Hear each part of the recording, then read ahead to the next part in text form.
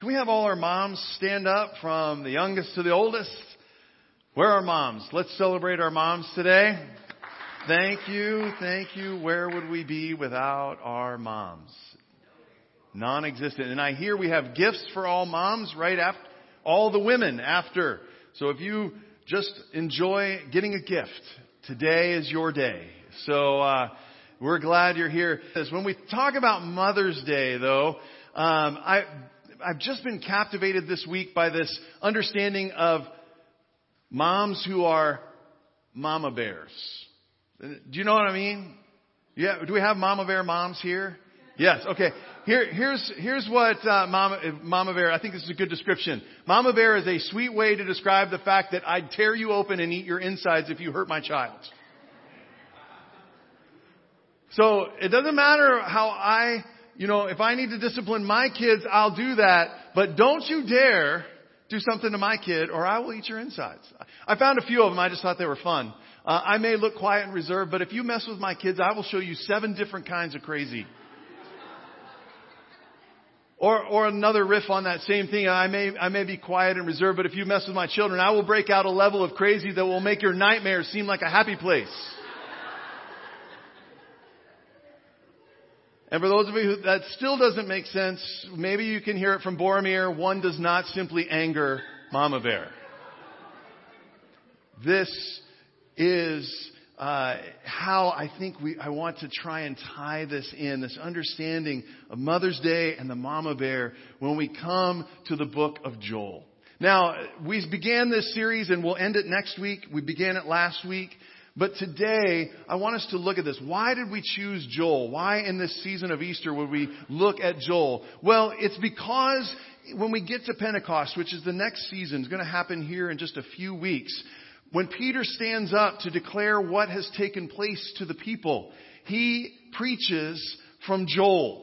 And that verse is right there on the screen. And afterward, I will pour out my spirit on all people. Your sons and daughters will prophesy. Your old men will dream dreams. Your young men will see vision. And even on my servants, both men and women, I will pour out my spirit in those days. So I thought this would help us build into the season of Pentecost if we had a deeper understanding of what was going on with Joel. Now, the first thing we had to remember is that a prophet is not a sorcerer. There's no time stone. He's not like reversing or going forward in time and then coming back and announcing something. It is more like a prophet who is a poet, someone who uses the power of God's words to shape the world.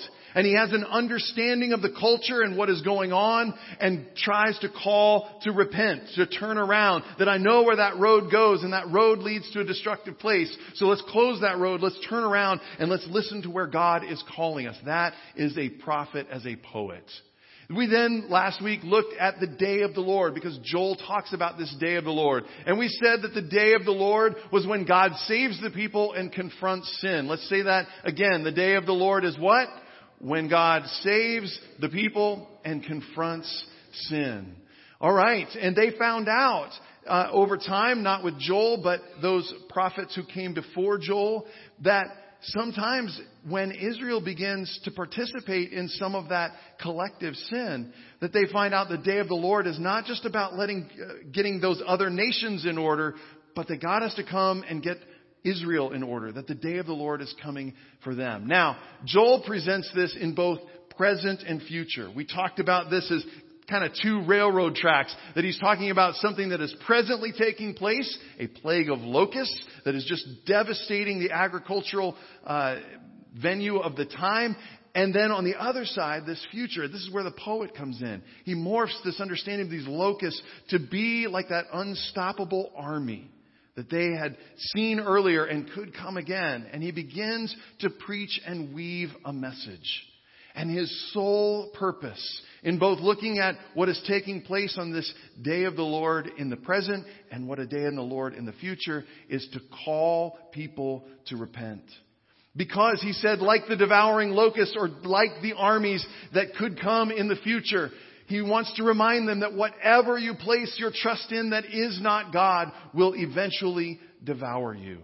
When they were looking around and seeing the locusts and seeing how they just devour plants and food and those kinds of things and take away even down to the grass where the animals were struggling to find sustenance in the midst of this, that Joel says this is an opportunity to point and say, when we place our trust in anything that is not our God, that thing will devour us from the inside out, just like the locusts that you see. And so his only call then is to repent or to turn back to God. We saw that this word is a Hebrew word, shuv. It just means to turn around. I was going this direction and now I'm going to turn back to God. I'm going to move in the direction that God is calling me in. Then Joel tells them how you do this. That you rend your heart and not just your garments. That we bring all of who we are. Our hearts are the seat of our emotions, our intellect, our will, according to the Hebrew folks. And so we're bringing our will, our heart, our emotions. We're bringing all of that back to God, and we are opening it up, just like they would rip their clothes in their grief to say, I am just undone. That we would do the same with our hearts, to open it up, to allow God to come in that moment. That there is a sense of we understand what our actions of not trusting in God have brought into our lives. Then he also tells them why they should be comfortable to rend their hearts before God. He quotes Exodus and says, return to Yahweh your God, for he is gracious and merciful, slow to anger, and abounding in steadfast love. And last week, many of you took advantage of an opportunity to rend your hearts before God, to model and show repentance in your behavior, in your hearts, here in the sanctuary. Many of you kneeled here in the altars and in the front pews. It was a great, great outpouring. But I told you that if you wanted to see God's response, you'd have to come back. So some of you did. And so let's move on. And let's look at Joel chapter 2. Joel chapter 2. Beginning at verse 18. Joel chapter 2. You can get your Bible however you do that.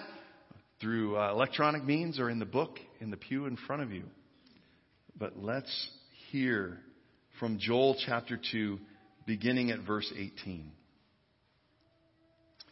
Then the Lord was jealous for his land and took pity on his people. The Lord replied to them, I am sending you grain, new wine, and olive oil, enough to satisfy you fully. Never again will I make you an object of scorn to the nations. I will put the northern horde far from you, pushing it into a parched and barren land. Its eastern ranks will drown in the Dead Sea, and its western ranks in the Mediterranean Sea, and its stench will go up, its smell will rise. Surely he has done great things. Do not be afraid, land of Judah. Be glad and rejoice. Surely the Lord has done great things. Do not be afraid, you wild animals, for the pastures in the wilderness are becoming green. The trees are bearing their fruit. The fig tree and the vine yield their riches. Be glad, people of Zion. Rejoice in the Lord your God, for he has given you the autumn rains because he is faithful. He sends you abundant showers, both autumn and spring rains as before. The threshing floors will be filled with grain. The vats will overflow with new wine and oil. I will repay you for the years the locusts have eaten, the great locust and the young locust, the other locust and the locust swarm, my great army that I sent among you. You will have plenty to eat until you are full, and you will praise the name of the Lord your God, who has worked wonders for you. Never again will my people be shamed. Then you will know that I am in Israel, and that I am the Lord your God, and that there is no other. Never again will my people be shamed. This is the word of God for the people of God, and our response is, thanks be to God. Amen. So we see this response after they have understood what was going on and they heard Joel's declaration and his call to repentance. When Joel himself repented on behalf of the people and invited the people to join him as well, that here is the response from God. And we find out that his response proves that Joel was correct about God being gracious and merciful, slow to anger, and abounding in steadfast love. We see it proved immediately right as this happens. Now, Joel wants us to know more than anything. And if you get nothing else out of this sermon, I want you to hear this. Because Joel wants you to understand that whatever sin has devoured in your life, God can restore. I'm going to say that again. I think you should write that down. That's good word for you to hear this morning. Whatever sin has devoured, God can restore. Amen. That is the God we serve. That He is merciful when we turn to Him. Now, this does mean that we have to turn. We have to shove towards God. That I was going in this direction and I'm seeing all the devouring things that are happening in my life. And I've heard the call and I have turned and I have repented and I am moving back towards God. I am listening. And in order to be able to even think about repenting and turning, there is some amount of humility that is required. Now, this should be just common sense. For any of us to say I was wrong about something requires some humility, doesn't it? To be able to say I don't have everything figured out. And obviously from the circumstances of what those things are that are devouring on the inside, I need to find something else. And so to repent and turn back towards God means there has to be some sense of a humble acceptance that I don't have everything figured out. And that's a hard thing for us as human beings to do. Because we seem to have this natural Fonzie syndrome. I know this is an old example. Did anybody remember Fonzie? Yeah? Okay, good. If you ever watched Happy Days and seen the Fonz, you know that one of the things he has trouble saying is that he was wrong. When he apologizes, it goes something like this. I was... Or I'm... He can't even get it out. Because he's so macho and so cool and he knows everything and he just seems to figure everything out that he has trouble saying wrong. And usually somebody has to finish the statement for him. But Joel wants us to hear and know that God is gracious and what sin has devoured, God can restore. But there is a sense where we have to turn and say, I didn't have it all figured out and I need your help and I need your guidance, oh God. This is a theme that is throughout Scripture. I want you to think all the way back to the garden. The first thing that happened when we talk about the fall of humanity was what? I know better. I want to determine right and wrong for myself. And they get it wrong all the time, over and over and over and over again. And we see all through that those kings, and once we get even into the kings, when they humbled themselves in their poor decisions, it was then that God was merciful. But the ones who were prideful were the ones that had sin devour their kingdom from the inside out and devour their families from the inside out. And then we see God send His one and only Son. And He does what? He empties Himself. He takes on the form of a servant. He humbles Himself even further. So this understanding of repenting when we have missed it, when we have seen the effects devouring our lives from the inside out, to be humble and say, I need your help. I'm lost. My life is being devoured and I don't know what to do. But I'll turn to you, O God.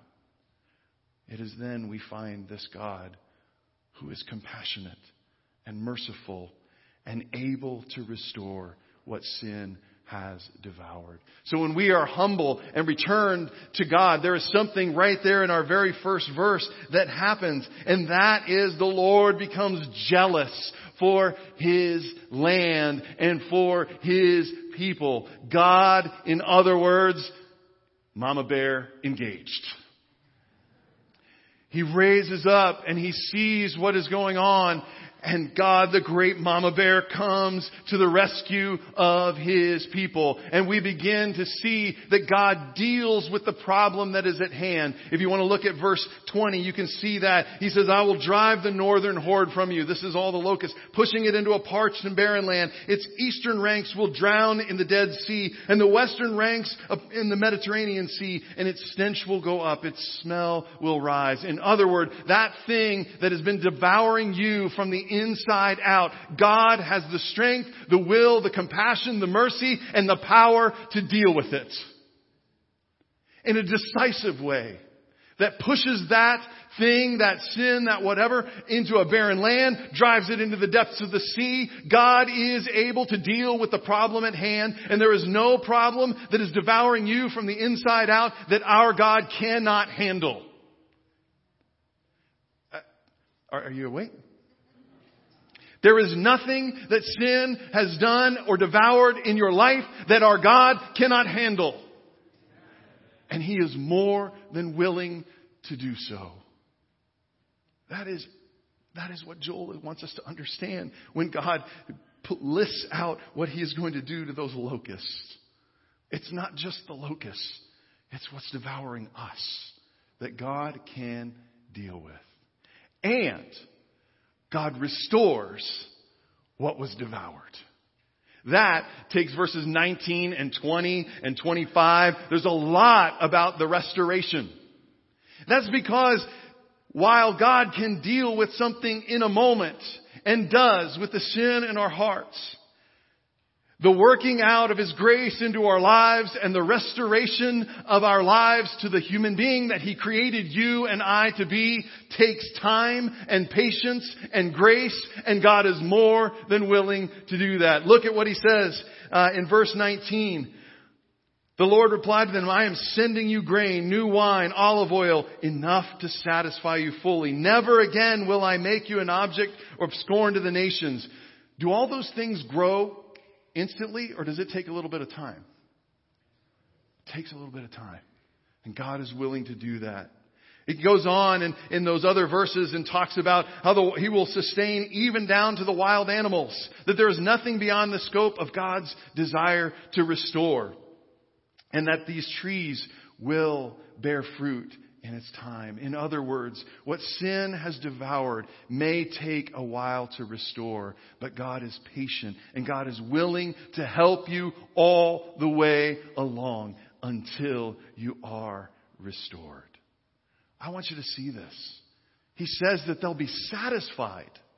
So what sin slowly devours in our heart and kind of tempts us and puts it out there, if you'll do this or take this or be this, then you will be satisfied. But ultimately it's devouring you on the inside. But God says, I will slowly restore you.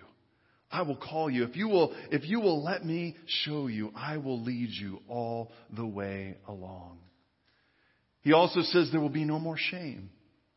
One of the things that when sin has devoured something in our lives, we tend to feel great shame. Now, shame is different from guilt. Guilt says I've done something wrong and hopefully gives us the strength to go and make it right. Shame says I am something wrong. There's something wrong with me. I'm no good and I will never be any good. But God will deal with that. And sometimes that's a process where we have to let Him restore us. So where sin piles on shame, God slowly removes shame and restores our dignity as human beings. Aren't you glad of this? So I guess the question is today, are you willing to let the mama bear loose in your life?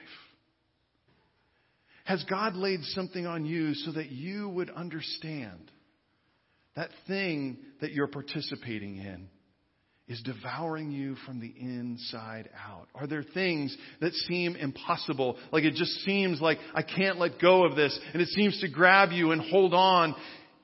Are you willing to let the mama bear become jealous of you and what is going on in your life? Are you willing to let God come and deal with the sin and restore the life that God called you to live. I want to close today by talking with you about Dr. Ted Roberts. Ted was a Marine pilot in Vietnam.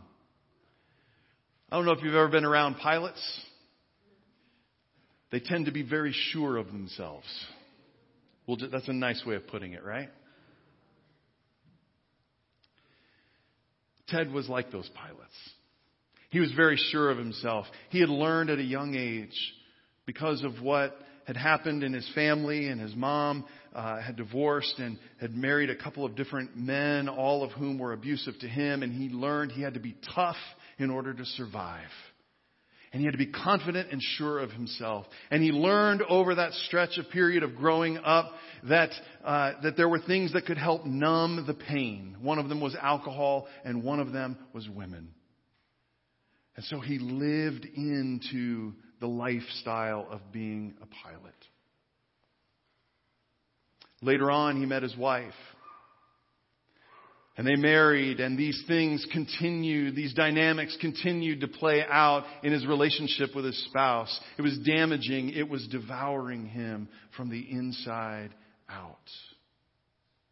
And it was one time when his wife, who had become a Christian and invited him, and it had been so many times that she invited him, and he finally just said, "Yes, I will go." And he went to a Bible study, and he thought it was weird. But he kept coming. He came a second time and a third time. And finally, in the Bible study, he had a question. And the question sounds like something you would find in the Bible, but he had it for himself. He said, "How can I be saved?"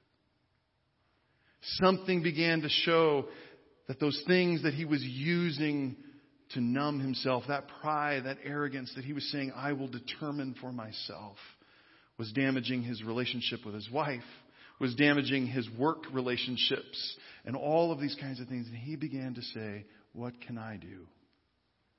Well, they told him very simply, and he knelt at an altar and he prayed and asked God into his heart. And he knew that something had changed on the inside. He knew that the locust horde had been driven into the depths of the sea, pushed into the wilderness area. And yet there were still some things that he was struggling with. The ways, although the problem had been dealt with, the restoration was taking a little more time. He recognized this. He tells a story of one time when he was on his way to the officers' meeting. And the officers' meeting, he said, was really just a lot of drinking and talking about war stories. And he got out of the car and he was on his way up and he felt checked and paused. And the Lord said, "You are not going to find what you are looking for in there. And if you will allow me, I will take this from you, this desire and this need." And he said, "Yes." He said, "Yes." And he paused. And his words, he describes a feeling that raced through him. And he said, from that moment to this moment, he has not had the need for another drink of alcohol. God delivered him. We believe that that is possible and can happen. But he said, just as quickly as he's telling this story, that struggle with the lust and the eyes and pornography, that took every ounce of grace and determination and will and relying on the Holy Spirit and moving through 12-step groups and everything. But God was faithful to deal with the problem and to lead him patiently, surely, all the way through to restoration. It is a both and, my friends. And today, Joel invites you and I. Will we turn the mama bear loose on our lives in this Mother's Day? And say, come, and what can be dealt with immediately, deal with it immediately. And give me the grace and the patience to walk with you, to humbly say, you know the way, I don't know the way. I need your strength. I don't have it in myself. I need to know your wisdom and teach it to me. The Bible tells me if any of us lack wisdom, let us ask of God, who gives generously to all. That includes you. So for you, my friends, God has restored Ted Roberts. In fact, Some of the men here in this church have benefited from what God has done for Dr. Ted, as he now leads Pure Desire Ministries and has a great curriculum that helps men walk through this process while God restores. What will God do in your life? Today you may be thinking, I don't have it in me. That's right. That's why we ask of God. And when we turn to Him, He will become jealous for you. And He will deal with what needs to be dealt with.